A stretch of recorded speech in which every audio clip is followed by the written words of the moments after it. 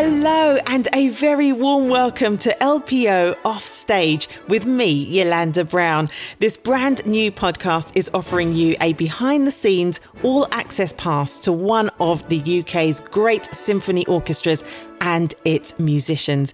And in case you're wondering what LPO stands for, it's the London Philharmonic Orchestra. Now, I'm a saxophonist mixing the worlds of reggae, jazz and soul, and I've always been fascinated by classical music, and in particular, how orchestras work. So, when the opportunity popped up to host this podcast, I was there with bells on. In the coming weeks, I'll be joined by players from across the orchestra, and they'll all be talking about life in the LPO, from in-depth musical insights to the unvarnished truths from the rehearsal rooms. You'll hear it all here on LPO Offstage. In this first episode, which we've called Life is a Rehearsal, well, it really is, isn't it? I'm joined by the flautist Juliet Bauza and percussionist Andy Barclay. Now, I say joined, but in these COVID times, I mean joined over the internet, of course. I can see Juliet and Andy on the screen. Juliet and Andy, it's great to see you. Hi, Yolanda. Nice to see you. Pleasure. We're going to imagine we're in the South Bank Centre now and that we're just across the way from each other. Exactly. Nice and relaxed. There's nothing like being on stage and performing to an audience or to a streaming audience, you know, and that is your performance time. But do you ever get that spark, that magic live feeling when you're in rehearsal? Juliet? Oh, yeah. I mean, definitely. In fact, actually, I mean, this is probably a bit of a different circumstances, but when we came back and we all played together as the orchestra the first time in Festival Hall, we were doing Beethoven 5 with Edward Gardner, and in the rehearsal, I was literally, my heart was just soaring. I was just kind of like, woohoo! We're back! We're back! It was so amazing. And it was actually quite emotional. But yeah, so in rehearsals, you can get that. I suppose often in rehearsals, there's a lot of stopping and starting, which makes it more difficult to kind of feel the journey of, you know, emotional journey that you might go on in a concert. That's, you know, it's added, the adrenaline adds something, doesn't it? The buzz to it. In the rehearsal, you're playing it to each other for the first time, which is a nice thing. And sometimes rehearsals, they sort of kick off a little bit. You can tell that the conductor's deciding to just play through, and then it takes on that sort of intimate performance rather than performing it out. And it can get quite heated, you know. I mean, in a good way, it can really. And sometimes, you know, when you play a really epic piece and it ends with a sort of spectacular ending, you know, there's a kind of tradition at the end when it finishes, everyone goes, "Rah!" like that. And, you know, there's certain pieces like the end, you know, at the end of Mahler 1 and all that, everyone cheers. And I remember the conductor, Kurt Masur, he was quite scary and didn't seem to, I'm sure he did have a sense of humour, but he didn't always come across as having a sense of humour or whatever. The first couple of times we did something and everyone went, whoa, like that, he looked a bit taken aback. Yeah, One day we were doing something and I think it was the end of Mahler 1 and it finished and everyone went, whoa, and there was this moment's silence and Masur looked at us and then he went, whoa. It was really hysterical and he really enjoyed it. You know, he enjoyed the fact he's probably not allowed to do that in New York or Leipzig absolutely. Or whatever. That must be a lovely moment though, because it's quite intimate, isn't it? It's just you with your team and sort of really being jubilant in that moment. That's beautiful. I'd love to see that in person. You spend a lot of time together, either in rehearsals, touring on the tour bus. Is it all sort of roses or, you know, are there relationships to navigate? I have to let the listeners know that we're on Zoom at the moment. I can see both Juliet and Andy. There's a little nod there saying, you tell the truth. No, you tell the truth. I would say these days it's possibly, and I'm not just saying this because I'm a member and I would say it's one of the friendliest orchestras on the planet. Wow. And I'm not just saying that. It's one of the reasons I don't ever want to go anywhere else. Yeah. Sorry, lads. Just that's people sort of just screaming and crying into their coffee now. But there's a very, very nice atmosphere. It's a much friendlier atmosphere. If I go back 25 years, I think there were times in the orchestra's history where it was more fraught and other orchestras. I mean, there's orchestras all over the world. I mean, you do hear stories of people who've sat next to each other for 30 years but haven't spoken for 25 years. And I don't know how you make music like that, because you've got to be able to turn around to somebody and say, hey, that is that right? Am I doing that, or is it you? And you need to be able to speak openly like that. That does sound lovely. I guess you're all in the same boat. You understand each other, what's required of each other as well, so you can support each other in that way. You have had the chance to sort of play together, albeit socially distanced, and you were even playing last night. Juliet, tell me a bit about the programme and what the LPO is doing in terms of streaming live performances.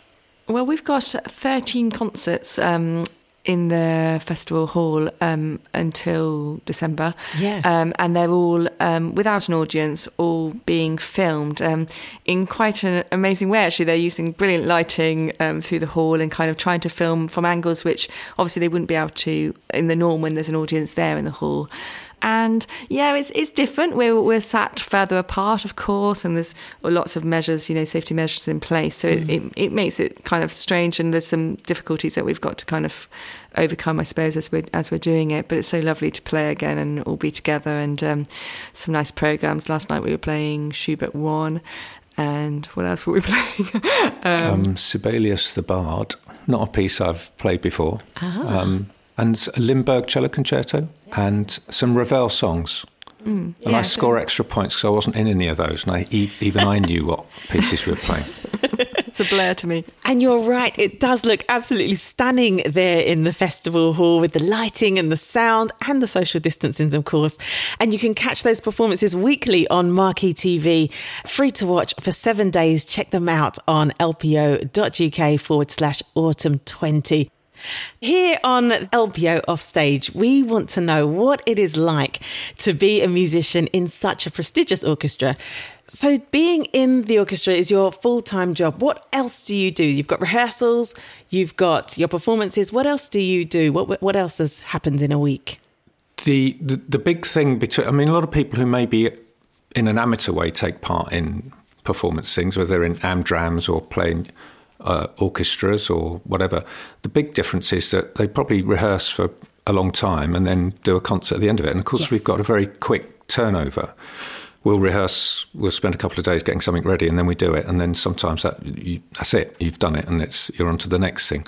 So in terms of the schedule and what we do, a lot of us do teaching as well. So we fit other things in the gaps in the schedule. Right. But actually, to do with the orchestra, it's mostly rehearsals. We get, in normal times, we get a schedule, and it divides the week up each day into 3 blocks: morning, afternoon, and evening. And sure. you might be on morning and afternoon, or you might be on afternoon and evening, and whatever. So you have to kind of look, and it will be rehearsals specifically tied to a concert. Sometimes we go on tour, so that can be like a 7 o'clock check-in at Heathrow and a concert that night in Cologne or something. And then we do, in the summer, we do opera at Glyndebourne, which is brilliant. We both love doing that, don't we? And then sometimes it's recordings, occasionally film sessions, things like that. So it's quite varied. Yeah. Even within just doing the rehearsals and concerts, that could be, for me, it could be sitting there waiting to ting a triangle, or it could be an absolute nightmare of billions of gongs and all sorts of things. And do you enjoy that sort of variation? If you have a day where you are literally sitting there for that one precious triangle beat? I suppose 25 years, I've been in the orchestra 25 years this month. Wow, congratulations. Thank you, yeah. And I suppose the first time you're sitting in the LPO playing the triangle in something, and that's it, it is quite exciting. I've done it quite a lot now. And the great thing is, there's a piece, let me think, like Brahms' 4th Symphony. There's a triangle in the scherzo, so you have to sit on stage for the whole piece. But I get to hear the LPO play Brahms 4. Absolutely. And some people pay a lot of money to do that. And I kind of get a kick out of that. So. Yeah, you're fulfilling your passion as well, which is lovely. And in rehearsals, is there ever a time that you've sort of learnt something that you could never have learnt anywhere else?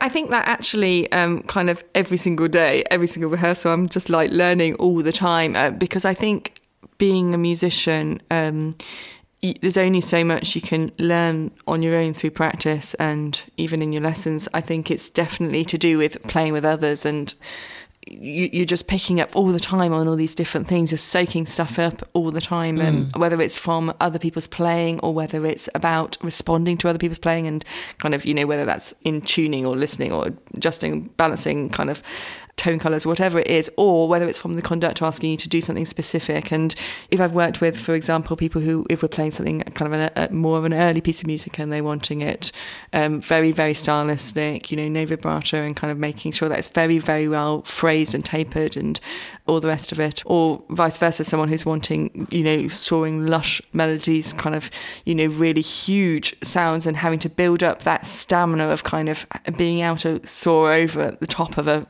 huge orchestra. Yes. There's all these things that you can't practice that. You can't learn it, in your bedroom at home. It's something that you actually have to be doing all together and sitting in a hall with other people doing. So I suppose I feel just generally that I'm learning all the time, and that's what keeps me going, really, I suppose, and that's what keeps all of us in wanting to do what we do, because it doesn't get boring because you're having to always kind of try and better yourself. So yeah.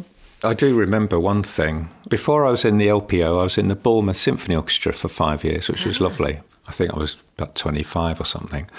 It was Stravinsky's ballet Petrushka with a very respected conductor. I was playing the snare drum, the side drum, and I'd been working on this. There's an amazing bit, I could sing it, and Juliet will know it. It goes bop bop bop bop bop beep beep bop bop bop bop beep beep beep. It's all in 5/8, and there's lots of snare drum.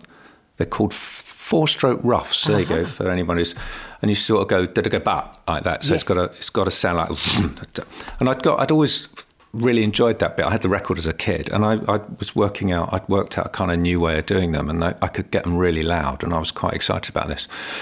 And I was sitting in this rehearsal, kind of in my own world, getting these things louder and louder, and I was kind of getting off on the fact that I was really nailing it. And then this conductor, he just stopped and he put his baton down on the stand, and he looked over at me in front, across the whole orchestra. He said, "Young man, this is not a snare drum concerto."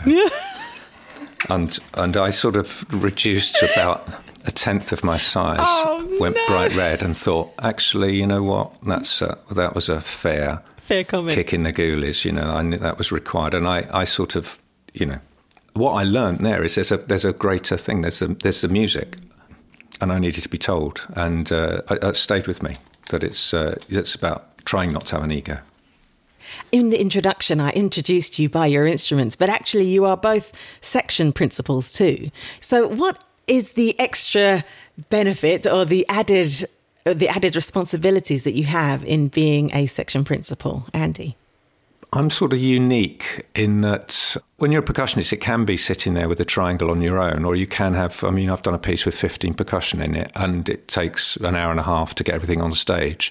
And I have to sometimes decide how many players I need and get the parts organised. And I'm in constant touch with the library, music library, what we call the on-the-road crew, which is the stage managers and the transport people, because it's a bit like Thunderbirds. They used to sort of decide what pod to put on Thunderbird 2, if they were going to go underwater or they needed to dig underground or something.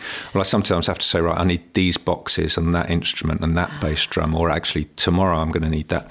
So a lot of my responsibilities as section principal are logistics. I have to sit and plan ahead.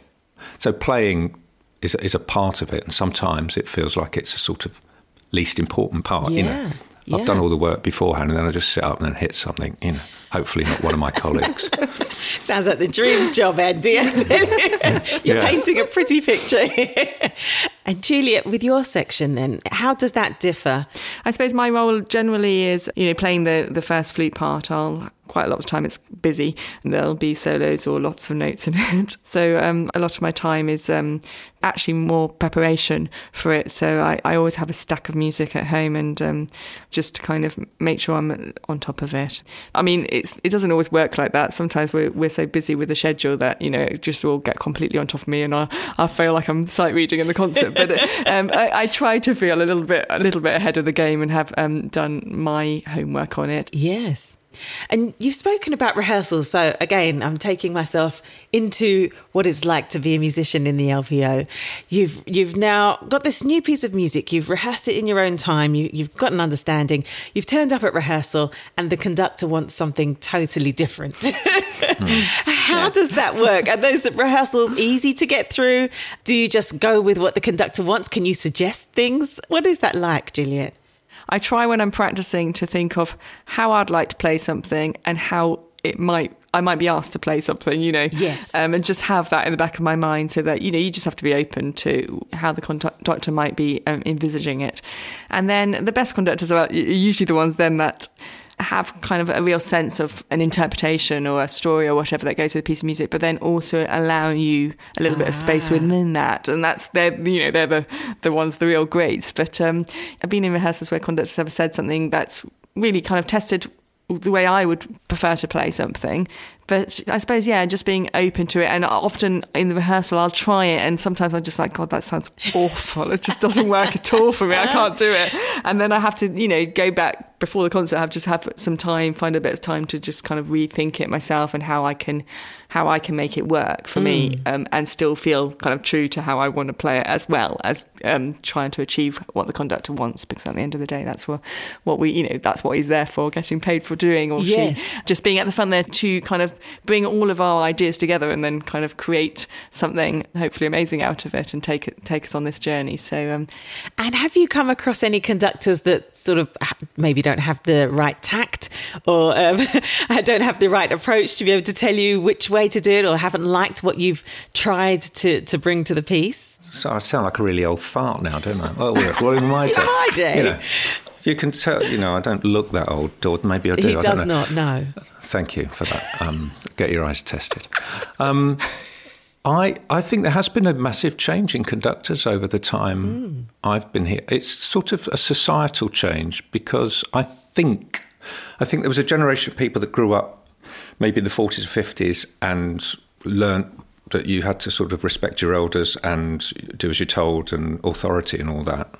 And now we live in a more sort of egalitarian society. So I can remember as a kid that some conductors were absolutely terrifying, and they seemed to treat the orchestra as a bunch of serfs who were there for their bidding, And I won't mention names, but I mean, there were some monsters. And when you're a kid, like I was, and you look obviously like you don't know what you're doing because you're only 21 or something. Yeah.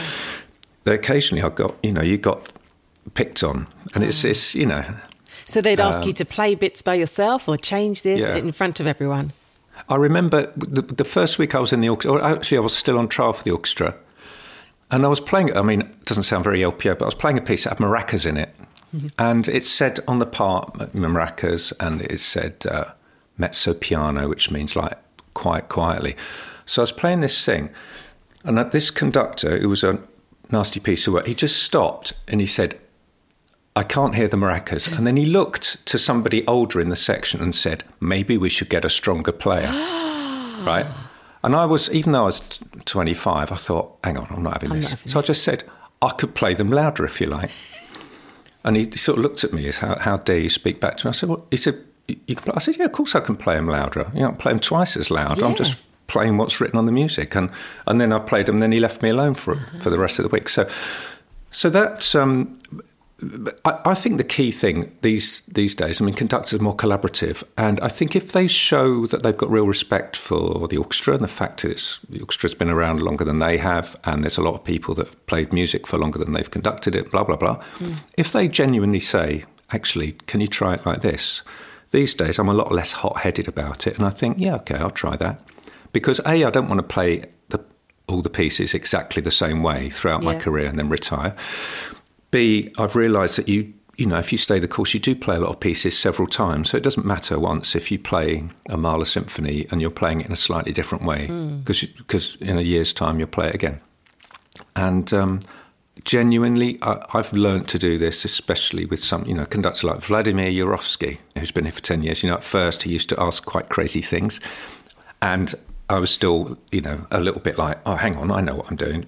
We've got used to it now. And actually, I like a lot of the time he looks up and he says, no, hang on, can you do this? And we do it, and it sounds great. So I'm happy to try that. It's made me a more flexible musician, actually. I'm a bit less set in my ways. And in your memory, Juliet, is there ever a time where a conductor has either taken you out of your comfort zone, or an odd thing has happened, or asked to do something strange during a performance and in the practice for it? I've had to do various kind of odd things along the time, but Vladimir Jurowski is quite interesting as a principal conductor because he comes up with really interesting programs, I think, and he really wants to find every single little detail in the pieces of music, and he's quite kind of true to his interpretations, isn't he? So I remember when I very first started the job, I think it was my first tour with the orchestra in the role, we were playing Debussy L'Après-Midi, and it starts with a big flute solo, and I was obviously quite nervous. Feeling a bit stressed about it. I can imagine. And he in the first rehearsal, he was like, "Oh no, I'd like it to be," because obviously flute players, we practice this excerpt. It's been like, in our kind of repertoire since, yeah, exactly, since we were like really young and through college, and then it's this thing of playing it, and then the conductor's kind of like, they want it in a specific way. And you're like, okay, can I do that? Can I do that? Okay. He actually asked me to listen to some really early recordings of it, and he was saying, oh, this was kind of Debussy was there with it, and all that. So he wanted a particular sound world. He wanted it to sound very kind of much like it was actually on an early instrument, on a kind of a wooden flute or something, and also a particular tempo. He wanted it a bit more flowing. He wanted the breathing in a different place. Wow. He wanted specific breathing, and so I did. I had to go back a bit to the drawing board about how I approached it, and then we went on tour, and I remember in Frankfurt, I think it was, and we had a Japanese player, first of all, playing shakuhachi flute, and he does an improvisation, and we had to all sit on the stage, obviously in silence and a bit dark, and there was a spotlight on the Japanese player playing his flute, and then it segued straight into me playing the solo of L'Après-Midi, and I was just sat there the whole time thinking, oh God, what's going to happen? Am I going to be able to do this? And I had this kind of pressure on me, and actually I actually did enjoy it, but I remember I was feeling quite stressed about it beforehand, when he was playing, thinking, God, trying to listen and get into that sound world of how, Vladimir obviously had this in mind of how how it was programmed and all the rest of it, but how I was then going to interpret it and go into the flute solo at the beginning. So yeah, just that was interesting for me. It did take me out of my comfort zone a little bit, but in a way I enjoyed it at the end of it. So. And it sounded amazing. I remember that very well.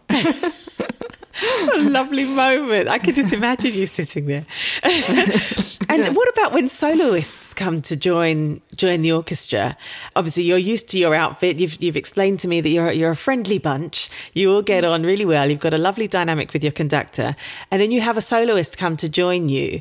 Are there any sort of soloists that have joined you that sort of tell you what to do, or sort of want to be the star and you're almost the backing band? Do you have to navigate that a different way as well?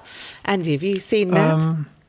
I suppose I have. I mean, often the big concertos, those are the pieces where the soloists turn up. They're often, quite a lot of them I'm not in, because they're sort of Beethoven violin concertos or Brahms piano concertos and things like that. So there's loads of them I don't actually really know very well. Yes. It's a confession, but I find it's strange. Some people just walk in and they're in a zone and they sort of play and they kind of notice the orchestra a little bit. And then other soloists really interact with the orchestra and get to know, especially if you're on tour. That's a funny thing. If you go on tour and there's a concerto in the programme, this person is kind of travelling around with you. And you can, over the course of a few days or a week or so, get to know some of them quite well. I actually don't know how they do it. When somebody sits down and plays a Rachmaninoff piano concerto, it's kind of, it's not even on my radar of how you do that. So I've got enormous respect for them, and also it's an interesting dynamic between the conductor. That's what I find sometimes quite, we're knowingly nodding at each other. That, it's the conductor's show, but then the soloist turns up. Sometimes you can sense a bit of an artistic sort of wrestling match going on about am I conducting this or are you playing it, Interesting. And, I think it's the thing is that the soloist is the one with all the millions of notes to play, and you kind of have to work around them. And I think the LPO, like any good orchestra, is a very great accompanist, because we also do a lot of opera in the summer, so we're used to working with singers, and singers really do, because of the sort of acrobatics they're trying to pull off. They have to have space and have to have an orchestra that sticks to them like glue, and we're very good at that. So I think we're quite good at doing concertos, but sometimes we feel like we're just watching a sort of a power struggle sometimes. Yeah. Just occasionally, not always. Do you rehearse in the same hall, in the festival hall? We are at the moment because there's nothing else happening in the festival hall. But usually it would be somewhere else. Normally we'd rehearse elsewhere, yeah. Just get in the hall on the day. London is a bonkers city, okay, yes. And there's a lot going on. I mean, talk about whether we're viable or not. I mean, we're all run off our feet in normal times. Yeah. We're full, and we play to capacity houses. So, I mean, that's just a thing. And there's lots of people, because the festival hall isn't just a classical music venue. They do graduations there. They do pop concerts. They do jazz evenings, whatever. So there's a lot of demands on their time. So we often end up rehearsing in a different place, and that has its own challenges. Yeah, because that adjustment would be quite intense as well, because I've played the festival hall for my own concerts. I was there in February actually, and so when you finally do get into the hall, you've got the space, and even the acoustics is different, and what you've rehearsed sometimes you're adjusting as well during the performance. Now that you've played there so many times, do you kind of know that adjustment is happening while you're rehearsing? So I'll play this like this now, but in the hall it's going to feel like this. Although it sounds different without the audience in it. I mean, it's one of those halls that does actually change with audience. So because they soak up kind of, a little bit of the acoustic. So actually it's quite nice playing without them. You get the full hall now, the full acoustics. I suppose so. And often conductors who know the hall will say, when we're in Festival Hall, you'll have to play it differently. Very often we'll rehearse in Henry Wood Hall, which is an old church. So the acoustics there are generally much livelier than in Festival Hall. So usually a conductor might say, of course, when we're in Festival Hall, you'll need to adjust this and this. And we will kind of all know how we might change things. And also, Festival Hall is quite a big space. So projection-wise, we need to know where you're going to. And I suppose that's also changed a little bit with the miking, because we're used to playing to the back of the hall always, and now you're thinking, there's microphones, and again that's another balancing we're just kind of getting used to, and changing the way we approach things perhaps because of that. Wow.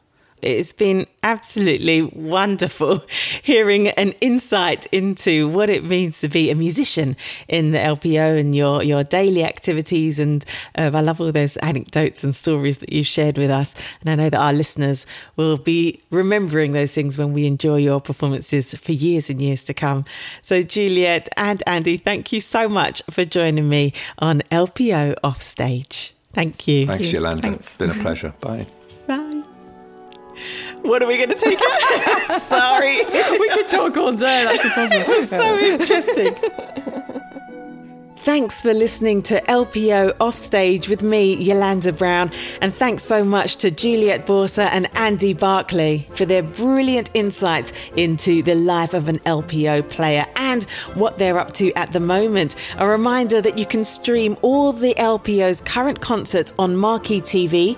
Just go to lpo.uk/autumn20 and you can watch every concert free for 7 days. There's a new one every week and you'll see Andy and Juliet doing their thing.